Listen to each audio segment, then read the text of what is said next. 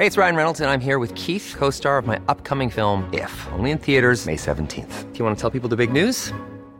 All right, I'll do it. Sign up now and you'll get unlimited for $15 a month and 6 months of Paramount Plus Essential Plan on us. MintMobile.com/switch. Upfront payment of $45 equivalent to $15 per month. Unlimited over 40 gigabytes per month. Face lower speeds. Videos at 480p. Active Mint customers by 531.24 get 6 months of Paramount Plus Essential Plan. Auto renews after 6 months. Offer ends May 31st, 2024. Separate Paramount Plus registration required. Terms and conditions apply if rated PG. My favourite thing about St. Brigid is that she's the patron saint of brewers. Oh, I did not know this. Yeah, one of St. Brigid's apparent miracles that garnered her sainthood was that she used to convert her used bathwater into beer for her guests at her monastery in Kildare. So she's seen as the patron saint of brewers, and it also means that anyone who's doing Dry January can finish Dry January on the patron saint of brewing.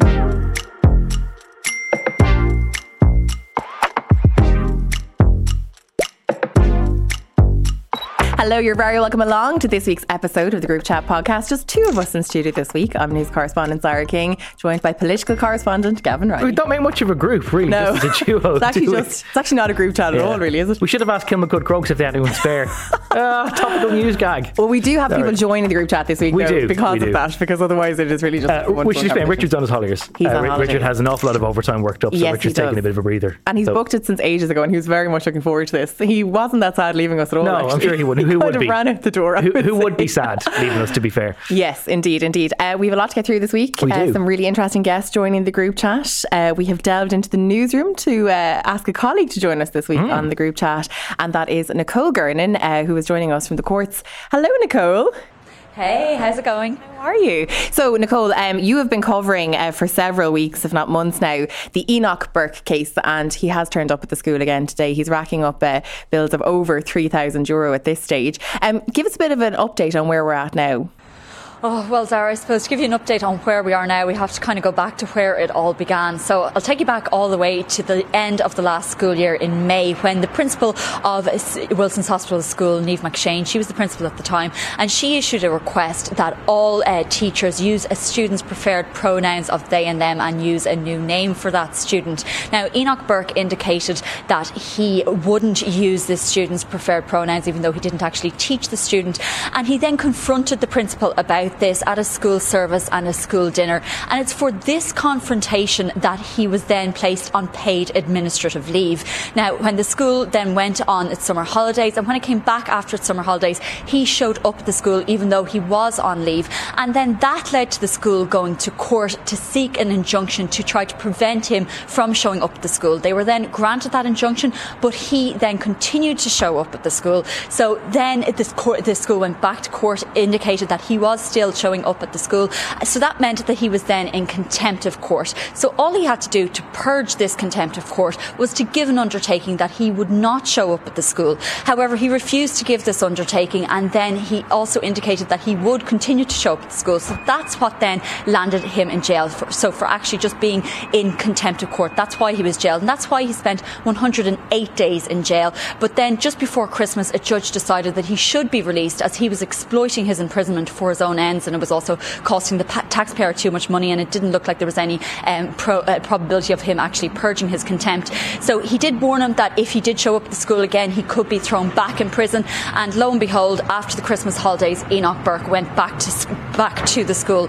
That led to the school going back to court again, and to try to seek another measure to try to make him stay away. So it initially sought the sequestration or the temporary seizure of his assets, but a judge decided that perhaps fining him would be a more appropriate measure. Now, in the middle of all of this, he was actually dismissed properly as well from school after a disciplinary hearing, and then he did continue to show up at school. The €700 fine that has been imposed for every single day that he refuses to give an undertaking to stay away from the school, that kicked in last Friday, and since then he has been showing up to school. So, as you say, racking up quite a substantial bill at this stage. And all of that made so complicated, Nicole, and good job on explaining it thus far anyway, but that along the way in the proceedings that led up to him being dismissed from the school, Enoch Burke was taking action against the school, while at the same time the school was taking action against him. Yes, that's right, Gavin. So that's another element to it. So Enoch Burke sought several ways to try to actually overturn the injunctions that were issued by the High Court. The High Court pointed out to him that the only way doing this was to file an appeal. So he has filed an appeal to the Court of Appeal. That's going to be heard in 2 weeks' time, and that's an appeal against those injunctions. But at the same time, the full trial of the action, as it's called, about this whole dispute, that is due to be heard before Easter, when the school will be able to set out all of its case, and also Enoch Burke will be able to set out his case against the dismissal. And Nicole, you've been at the school gates for a couple of the days now. I mean, what is the atmosphere actually like down there? Is it quite hostile? Is it quite tense? Do you speak to Enoch Burke? Does he talk to the media? What's it like down there? Well, generally, Zara, he comes in, about 8:45 or so. He generally doesn't talk on the way into school. He is being dropped off and collected by his dad at the moment, though. We have seen him driving in the past. I know some people have had questions about whether he can drive or not. We have seen him driving in the past, but at the moment his dad is dropping him in and collecting him from the school. Some days on the way out he does talk. We do ask him questions, but he doesn't really answer the questions. He usually tends to have what seems like a pretty pre-prepared speech, and then he just regurgitates that. At the moment, he doesn't really answer any questions from any of the reporters there. In terms of the students, I mean, it's difficult to say how it's affecting them. It must be affecting an awful lot of them. They tend to just go about their business. They go in and they come out. They don't stop or talk to us, and neither do their parents as well. And you can obviously understand that. It is a very unusual situation that they are having to deal with at the moment. It is very unusual, Nicole, and perhaps even unprecedented. Maybe you might know better than us, that the idea that somebody who's in breach of a civil action would actually be facing fines like this on a daily basis, like Enoch Burke currently is.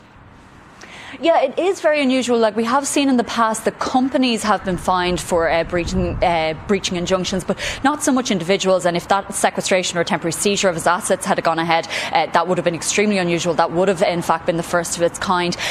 So this is very unusual. As I say, the whole thing is due to be reviewed now next week on the 10th of February, because Mr. Justice Brian O'Moore, who issued this order that he could be fined, he said that if it doesn't have the desired effect, that he would be minded to review it, and it could always be increased if it wasn't having the desired effect. So it remains to be seen what he does do when he reviews it now next week, because it's difficult to really see, on his teacher's salary how he can afford to pay it. Indeed, Enoch Burke last week indicated that anyone in his position wouldn't really be able to afford to pay it. So the court didn't really want to re-imprison him again for various reasons that it previously set out, and as I mentioned earlier on. But if he can't pay it, and if he keeps on showing up at the school, it may be just the case that the court may have to look again at re-imprisonment of a measure of making him stay away from the school, and as a sort of, I suppose, punishment for the fine before this whole trial of the action is heard. And of course, then the outcome of that may be very different. We'll just have to wait and see what the outcome of that is.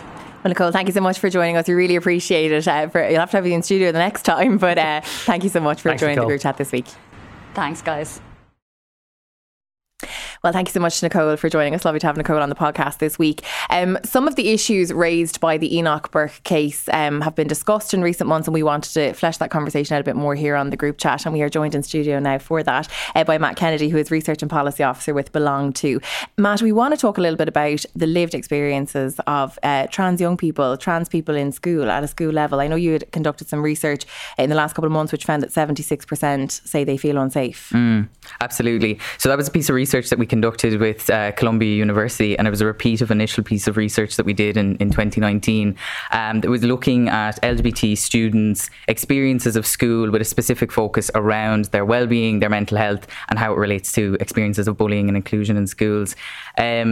So naturally, unfortunately, it was a very stark picture for the vast majority of the LGBT students, but we have additional research that shows that trans students are additionally more vulnerable within the context of their lived experiences. So some of the findings that emerged around that, specific to kind of transphobic language that were being used in schools, with students were like 53% of them were hearing transphobic language from their peers, 36% were hearing that from school staff members as well.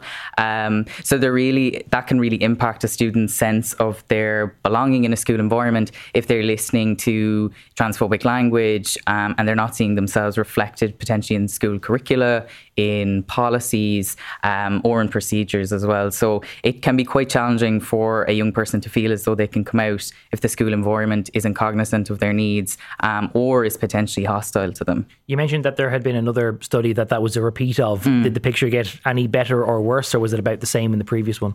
No, so it was very consistent in terms of the findings. There was some improvements in different areas. The main kind of improvement for us that we think is very significant is that 99% of LGBT young people could identify one supportive staff member, and over half could identify 10 or more staff members that they felt were inclusive or kind of were fostering a sense of belonging among them. And we know from that research that if a student can identify at least one supportive staff member, they're more likely to be able to come to them, to be able to come out, to be able to speak about their potential needs. And that begins the conversation around fostering an environment where they feel as though they belong, they're accepted, and actually is more beneficial to their academic aspirations, and they're less likely actually to miss school as a result of that. Now, you came out in the last 5 or 6 years, is that right? Tell us a bit about your own experience. So I came out when I was 19, and so I've a different experience to a lot of the trans young people who are in school at the moment.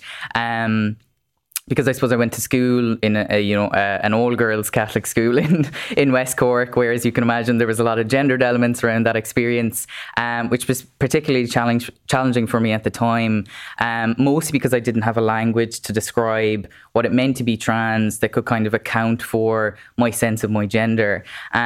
So what's a really significant part of our work in Belong To is to move to ensuring that, LGBT identities and experience broadly, but with a specific focus on trans identities and experiences, are included in the curriculum. They are part of the fabric of the educational environment for young people, so they see themselves reflected. They have access to a language to be able to communicate who they are. Like for me, if I think about being back, because I would have had an awareness of that discomfort from very, very young, like about as young as 8.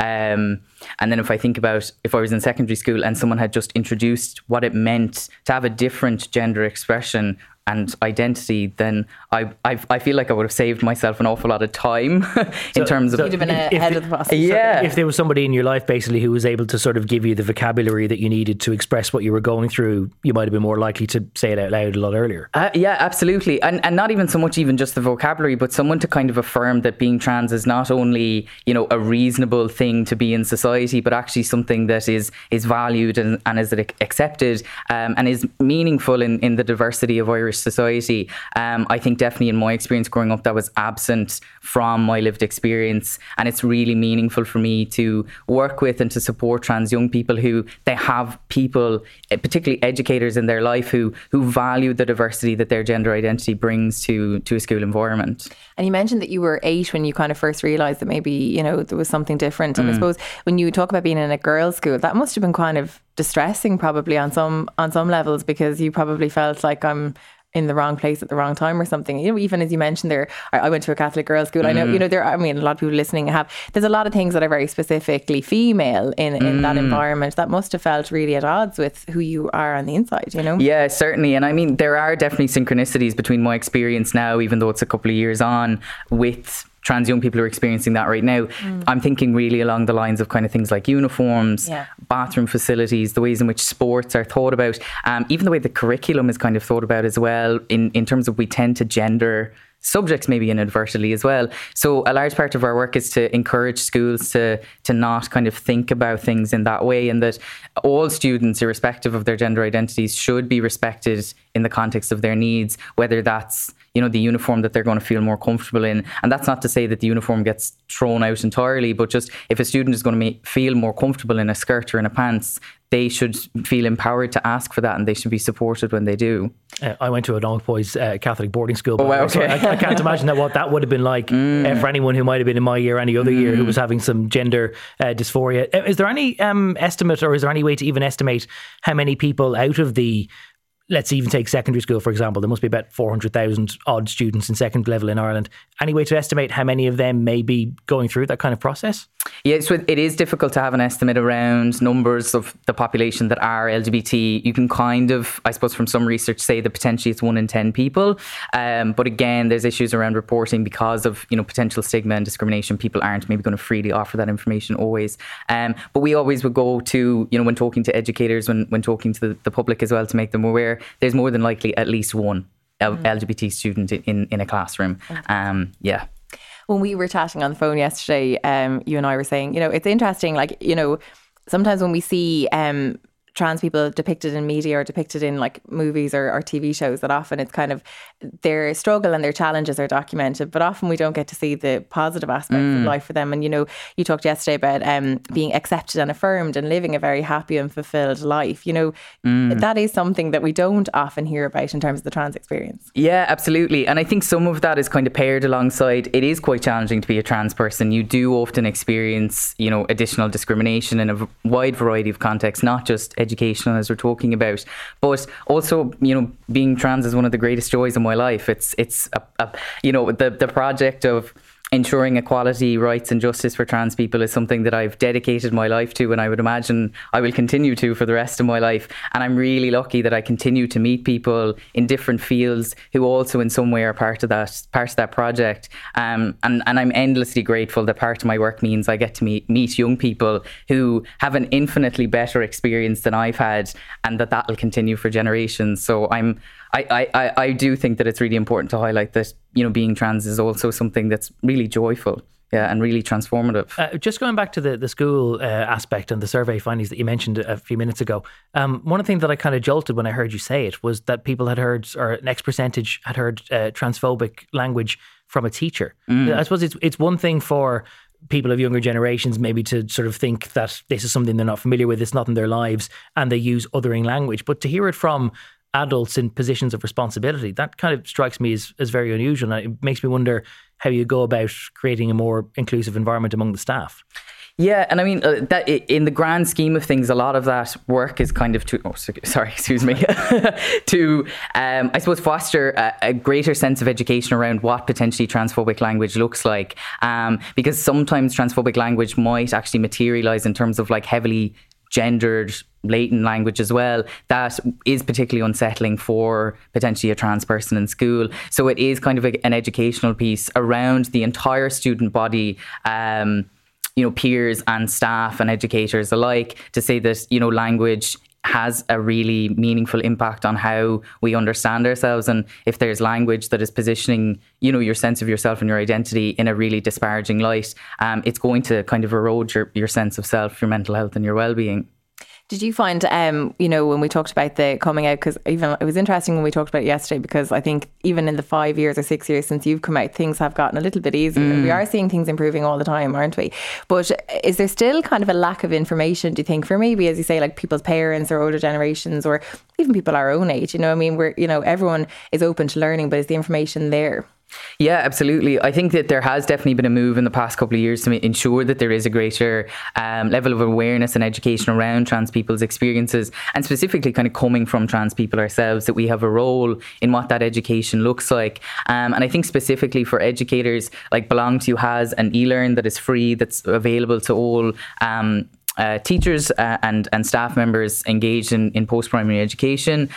We also have a stand-up awareness week, which is our anti-homophobic, biphobic and transphobic bullying week. All of that has kind of educational elements embedded within it. And we have a really excellent education and training team that acts as that hub of support for teachers. They can kind of pick up the phone or send an email and come to us, and we can also do that kind of case by case support as that's coming up in a school environment. Do you have much engagement with young people who are finding it difficult not alone to be trans in their school, but who may be beginning to question their own gender identity and are finding that their home, or that their parents or their guardians, their home life may not be the most supportive or understanding environment for that?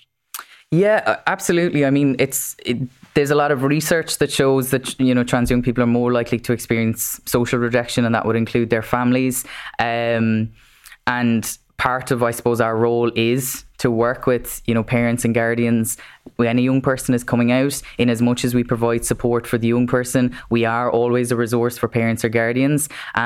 Even I know in the context of my own experience that I would have had a very challenging coming out experience with my family initially. And now a number of years on, I can see that they were really operating from a place of fear, similar to what we had spoken about. They're really worried about what my life would look like. Would I be safe? Would I be healthy? Would I have friends? Would I be able to get a job? All of these rational concerns, given the way that trans people have been depicted across society. So I think it's really important that there is that support for parents and guardians as well, in as much as that's kind of paired alongside support for the young person. Which is worth stressing as well, because I know, and I don't mean to demean or sort of belittle the experience, but I know that there are so many parents who may, when a child comes to them and says, listen, I'm having questions about my gender identity, they might be inclined to write it off as something of a phase, or that they think that it's something that, the kid is going through, they're confused, or they're just trying to find their place in the world, and it's something that they'll grow out of. And therefore they kind of dismiss the child bringing it to them and don't really engage with it at any more meaningful level. Yeah, and that's certainly part of it, I think. But some of the work that we do around that would be to say that, we do afford like cisgender, non-trans and heterosexual young people the kind of self-knowledge around their genders and their sexualities. We understand that they know that for themselves. Our kind of role as, I suppose, providing a support and a service for those young people and their families is to say that provide them with the same sort of self-knowledge and agency that you'd give to other young people, and respect them in their capacity to know.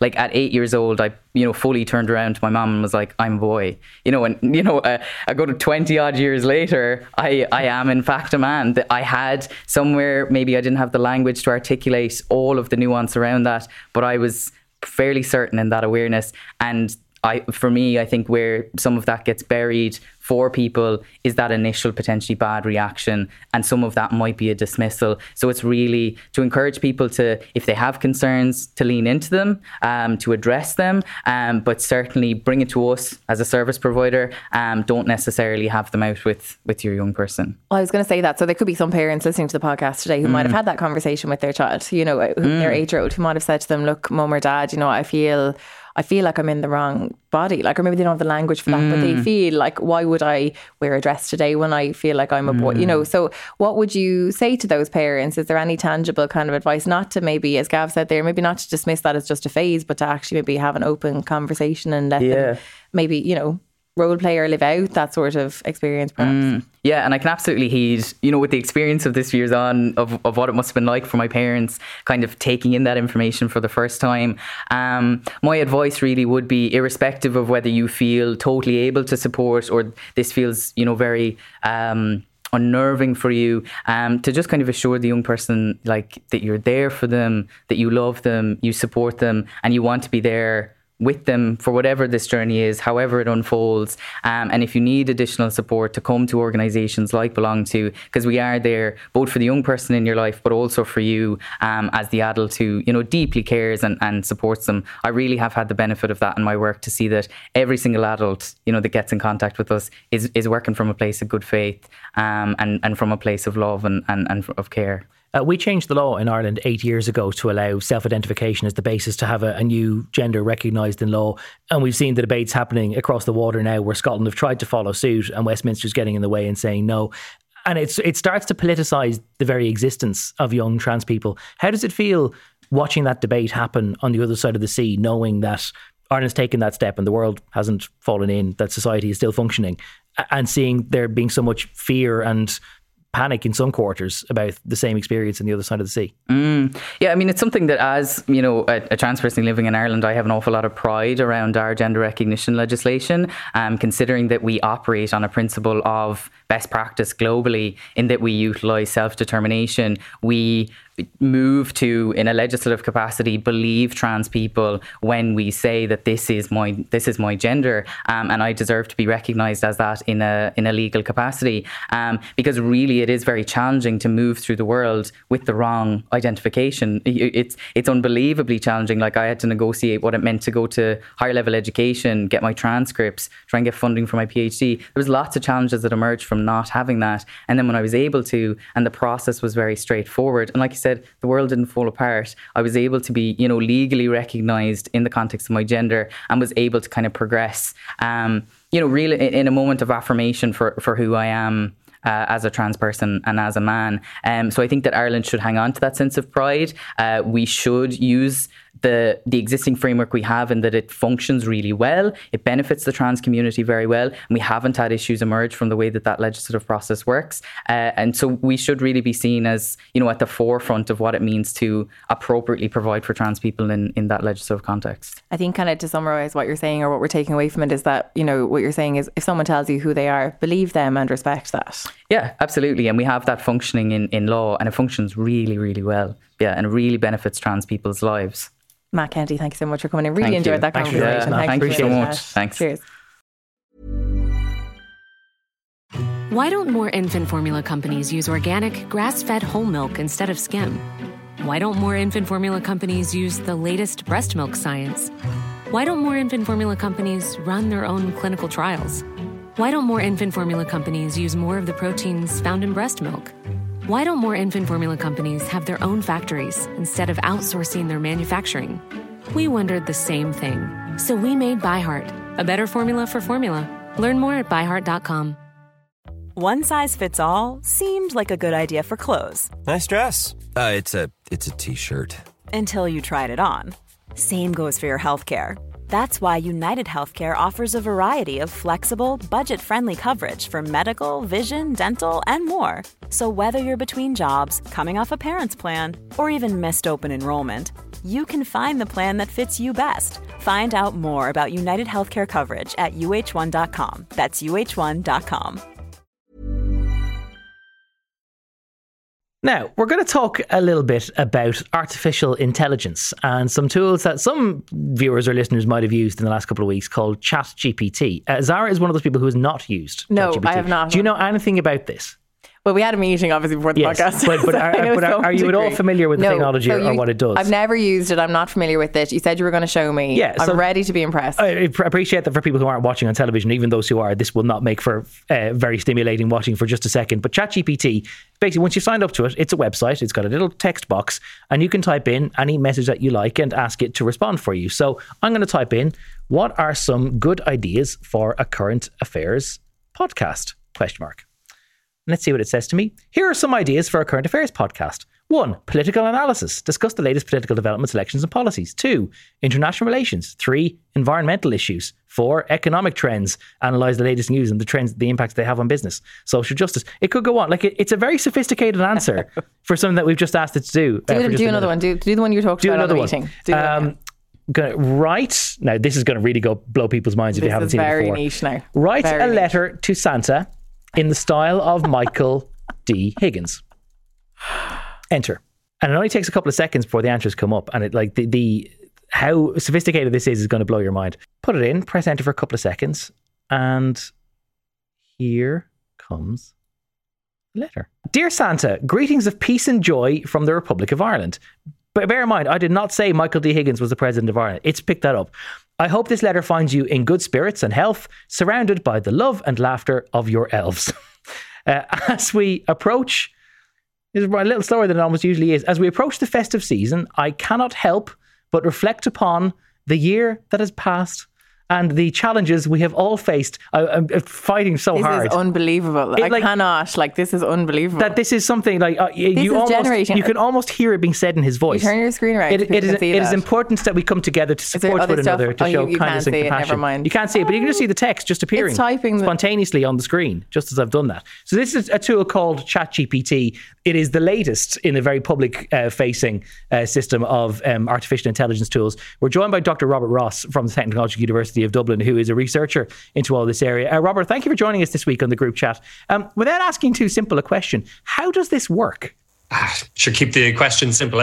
It's ChatGPT is a chatbot, a conversational bot, and we've had them since the 1960s, but this one is particularly interesting because it's good, and it's good in many different ways. And I think the core technology in itself isn't a breakthrough, but it is this idea of something called a large language model. Now, what that is a big scraping of huge amounts of information from the internet and encapsulating this in, something that's called a neural network, a particular type of AI that we use commonly in different applications.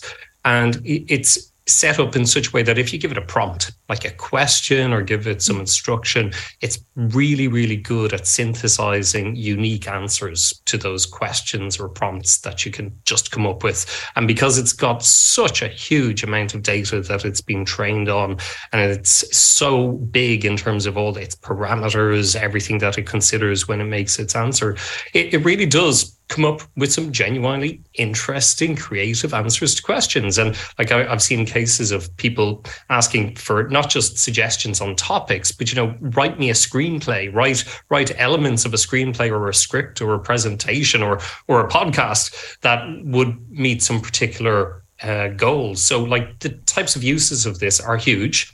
An awful lot can be very good. So for example, as an educator as well as a researcher, I find the idea of students, be them kids in school all the way through to PhD students, just normal undergrads, having extra tutors like this sort of virtual tutor that they can go and ask questions of, and when they get back the answer, being able to probe in a little bit deeper. I find that really exciting. I think that's a great thing. We've been trying to do that for years, and this has really opened the door there. And then in terms of other creative industries, your own in journalism, I've heard people mention the idea that it can be great to get an initial bit of text together that they can then start building upon. Mm-hmm. So in terms of positive uses, I think they're huge, absolutely huge. But with any new technology like this one, that's particularly what we might call a disruptive technology, in the sense that we don't totally know what direction it's going to go in. We don't totally know where it's going to go and how it's going to be used. There's always some danger in terms of the way it might be used. Either the simple case that everyone's been asking me and others about, of course, are issues like plagiarism and students. But I think, particularly for a political venue, we also need to consider the idea of, who are the custodians of this sort of information. And while the OpenAI ChatGPT is great, imagine a future where systems like this are controlled by organizations who mightn't always have good intentions at heart. And Gavin's going to bring us the rest of that letter before the end of this segment. But just in terms of the accuracy and the information, I mean, people perhaps, as you say, using it maybe to do college assignments or whatever, how accurate is the information in terms of fact checking what it throws up? Broadly, in the broad sense, it's accurate in that it's sort of like being scraped from an awful lot of information, but it is definitely not foolproof and it makes mistakes. There's a very well-regarded American researcher, Andrew Ng, and I think his initial tweet reaction captures a lot of our views, which is that it can be great but hilariously wrong at times. And you can by no means be sure it's got its facts straight. So whenever answers are produced by it, really you should be checking to make sure that those answers are correct. One of the colleagues I work with in the Adapt Centre, he has a great example he showed me of how he was asking about a local fishing organisation when it was built, and ChatGPT gave him a lovely summary about the fishing organisation that he was using in a letter. But it had the year of creation of the fishing club just totally wrong. And we still can't figure out where it even got that wrong date from. Now, if you talk back to it, and that's one of the nice things about ChatGPT, you can sort of like correct it in a conversational way. And you say, actually, the date was this. It will turn around and say, oh, right, okay, sorry, I now understand the date was whatever the corrected date was, but that still doesn't explain why I got the date wrong in the first place. So you have to be careful. And I think that's a key issue people need to keep in mind about these technologies. Well, that idea that it can learn from its mistakes is one of the things which is, in a way, so exciting, but also maybe so daunting about it. Because if it's possible for this system to train itself to when it's learned things and when it finds out that it's got something wrong, it also then begs the question is, can it learn to improve itself? And then does that mean we could be looking at a system where you have very elaborate systems of artificial intelligence that are capable of self-improvement? And that kind of opens a Pandora's box then for what the technology can actually achieve. It does. And only recently, actually yesterday, I came across a couple of reports where people were mentioning that they had got ChatGPT to write the code for another chatbot, for another conversational AI. And that starts to raise those questions that you're mentioning about, can this thing start to improve itself in a very explicit way?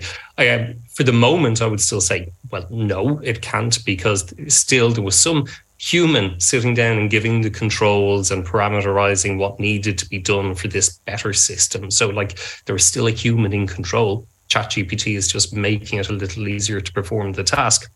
But you're dead right. I mean, in the long-term view, people have this great fear about AIs improving on their own intelligences. And it's not an area I pay a lot of attention to. It's more of a science fiction area in a way. But that whole question of the singularity is ultimately that goal when you've got an AI that can just improve on it so much, it no longer needs us. But again, that's sort of going into the realm of AI. When you talk about it being modified, I think some of the more pressing short-term concerns are things I would have an issue with, such as misinformation. We know in Wikipedia, for example, a lot of effort had to go into moderation eventually in terms of making sure that the information being entered into it was valid and valuable information and without bias. So a big challenge, not immediately with ChatGPT, but with systems like it, is making sure that when extra information are being added into customized systems, that they are high quality extra pieces of information, and people with more nefarious interests aren't adding in information to achieve something that's more negative, particularly with respect to society. So that's a big area that we would find interesting in terms of how these systems are used, not just by the individual, but by politicians, society in general. Yeah, I suppose the big concern really is that it's only as good as the information that's fed into it. And if there's a lot of wrongful information online, then it can reach the wrong conclusion out of that. I think one of the reasons why people find this to be so exciting or so fascinating is because almost to a degree, there is that science fiction aspect where if you can train this thing to start talking like a human, you can train it to start writing speeches like Michael D. Higgins, for example, then it sort of begs the question, then could you end up feeding it enough examples of literature or speech from a particular person, whether it's a politician or even just a loved one? If you had enough recordings of a loved one, could you ultimately then feed those into an AI system and then have this virtual replica of a real life person? Yes, in terms of style, that is a big challenge, a big question. And I know that I've read different discussions on this. Some people pointing out that, a derived work is ultimately, a derived work. It's not the original work. Therefore, you can derive and you don't need to worry about the originator of the content. But on the other hand, people are pointing to the idea of, people own their own visual identity. And I remember first there was like this video of somebody had synthesized an actor long after they died, and it had raised a lot of questions about who owns that identity. And I think this is going to raise some new questions again about the ownership of particular styles, because there's one thing for a parody to be constructed, and of course a parody is free of those concerns. But when somebody is genuinely taking some other author's style, say J.K. Rowling's based on her Harry Potter books, etc., and her other writings, and suddenly coming up with a book that's in the style of J.K. Rowling, it does open up all of those questions about whether that's fair, whether that's overreach from the technology company's perspective. And I certainly know, or I believe that OpenAI and companies like them are being careful about this and trying to make sure they don't step on too many toes just yet, to make sure they don't end up with a whole heap of legislative controls sitting on top of them. And likewise, would you have concerns about things like deep fakes? I mean, we're not totally, familiar with deep fakes. You might just go into a bit of detail about first of all, what a deep fake is and the role that this could play in that. Well, a deep fake is, from an image perspective, it's quite similar. It's a type of what we call a generative AI application, where you can take lots of training data of somebody, be it Barack Obama is one of the famous examples, and generate a new unique video that you set the text for, you say what he's going to say, and a video is produced that looks and sounds just like that individual. That's what a deep fake is, and they've been knocking around and improving in quality greatly over the last couple of years. And again, it introduces a challenge with many of these generative techniques, that people can't tell the difference between what was original work and what was ultimately some sort of derived work. Maybe that derived work is there for good, which is great, but maybe it's there for other more dangerous reasons. And I think that's why we need people to be aware and always question, what is the legitimacy of whatever content it is that they're looking at. And that could be music, movies, images, etc. But you can imagine how something like deepfakes could be used or are already used to pretend that politicians said something. And then ultimately, if you're seeing a document, a letter or something that really sounds like it's in the style of somebody, it would be pretty easy to hoodwink people into thinking, that was actually written by that person and they really did say that, when obviously they didn't. Well, speaking of that, speaking of that, I want to read people the rest of Michael D's letter to Santi. As we reflect on the year that has passed, I'm reminded of the resilience and determination of our communities in the face of adversity. In these challenging times, it is more important than ever to cherish the simple moments of happiness and to bring light into the lives of those around us. I'd like to take this opportunity to extend my warmest wishes to you and your team of elves as you embark on your journey to deliver gifts and joy to children everywhere. What did he ask Santa for, Gav? I should ask actually what Michael D. Higgins would ask Santa for. That's a question for another time. Robert Ross from the Adapt Centre and the School of Computer Science and Technology, University of Dublin. Thank you so much for joining us Fascinating this stuff. week on the group chat. Thanks for joining us. Thank you. Thank you to Dr. Robert Ross. I'm going to be honest, right? I do find it a little bit terrifying. I understand why you would. I do a little bit now. I think it's amazing. I know that Robert described it as being the work of science fiction and that it's good not to sort of think too much about it. But if you are getting into a world where these systems are capable of self-improvement, like it's not unthinkable that you only need one system to go rogue and decide, well, it's in my interest as a system to not follow whatever prompts the human has given it to work out whatever I want to do. We had a question from our director, Dan, in the gallery, who wants to know, what would Michael D actually ask? Because Michael D wrote his letter to Santa but didn't actually include a request for any gifts. So I asked ChatGPT, what would Michael D Higgins ask Santa for? And the answer, long-winded as ChatGPT tends to be, as President of Ireland, Michael D Higgins is known for his commitment to social justice, equality and the promotion of human rights. He may have had a number of requests for Santa Claus that reflect these values, including 1. A world in which everyone has access to basic needs like food, shelter and medical care. 2.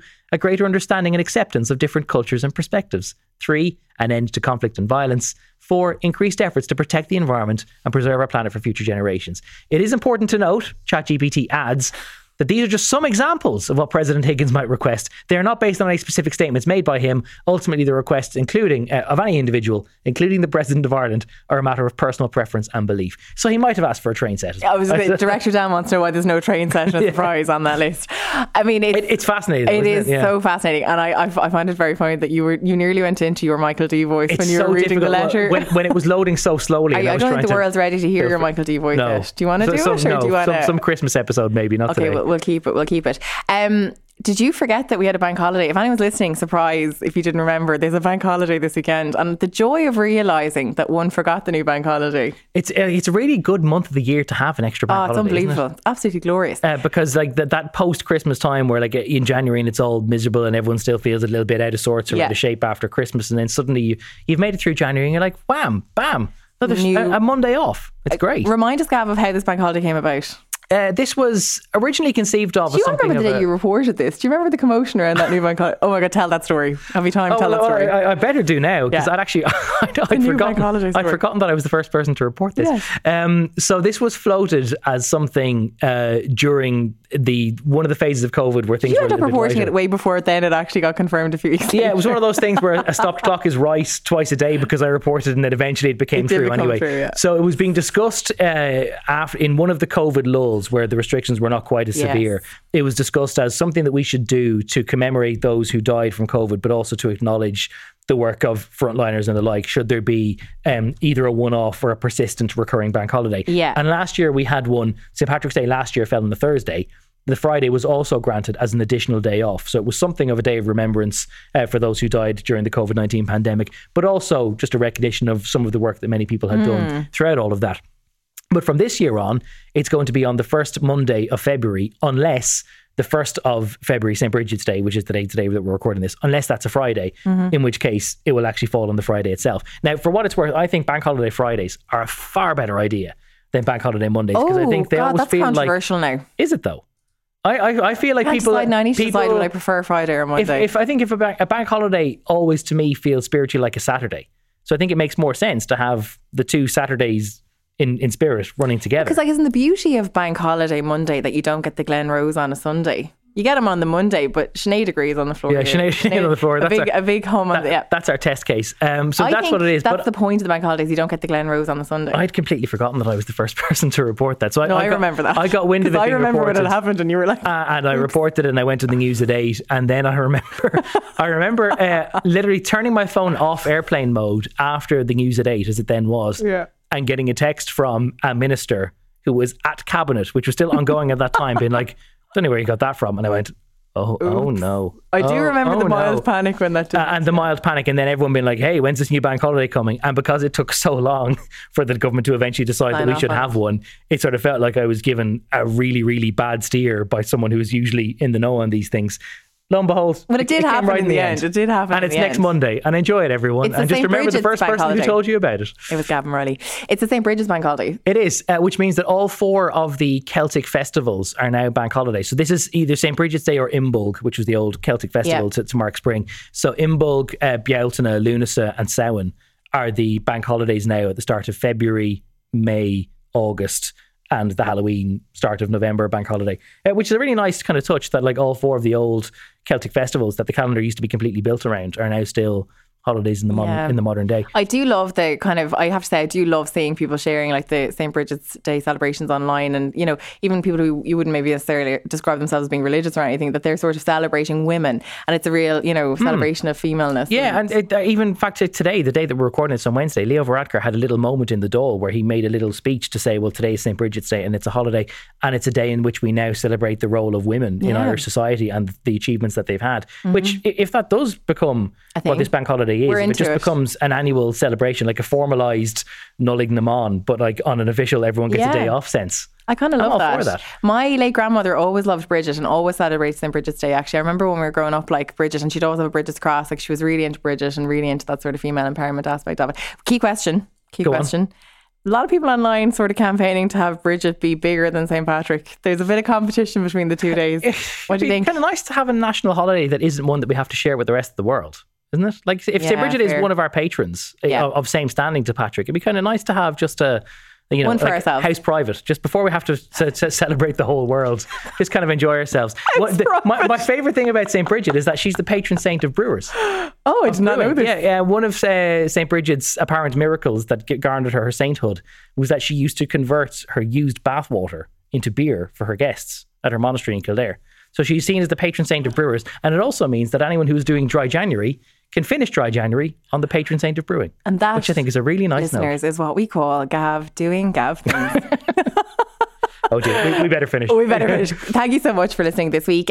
Before we let you go, just a reminder maybe to leave a little leave a rating or a subscribe or a thumbs up or whatever it is on whatever platform it is. Leave a little rating. It's really good to help us. And if you write a little review, we might read out some of the nice reviews next week. Only the nice ones. I love how I'm committing to doing this, and I'll forget to do it. No, I won't forget it. We'll read them out. We're going to read them out next week.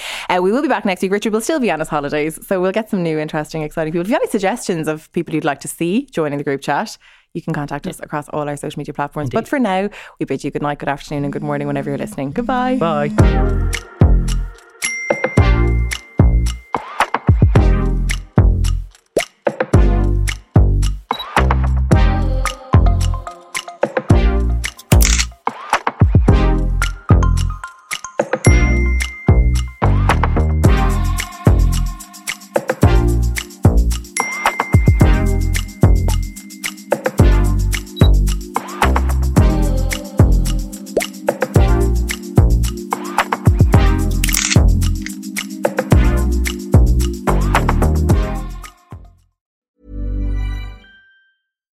Why don't more infant formula companies use organic, grass-fed whole milk instead of skim?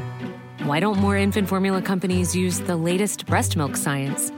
Why don't more infant formula companies run their own clinical trials? Why don't more infant formula companies use more of the proteins found in breast milk? Why don't more infant formula companies have their own factories instead of outsourcing their manufacturing? We wondered the same thing. So we made ByHeart, a better formula for formula. Learn more at byheart.com.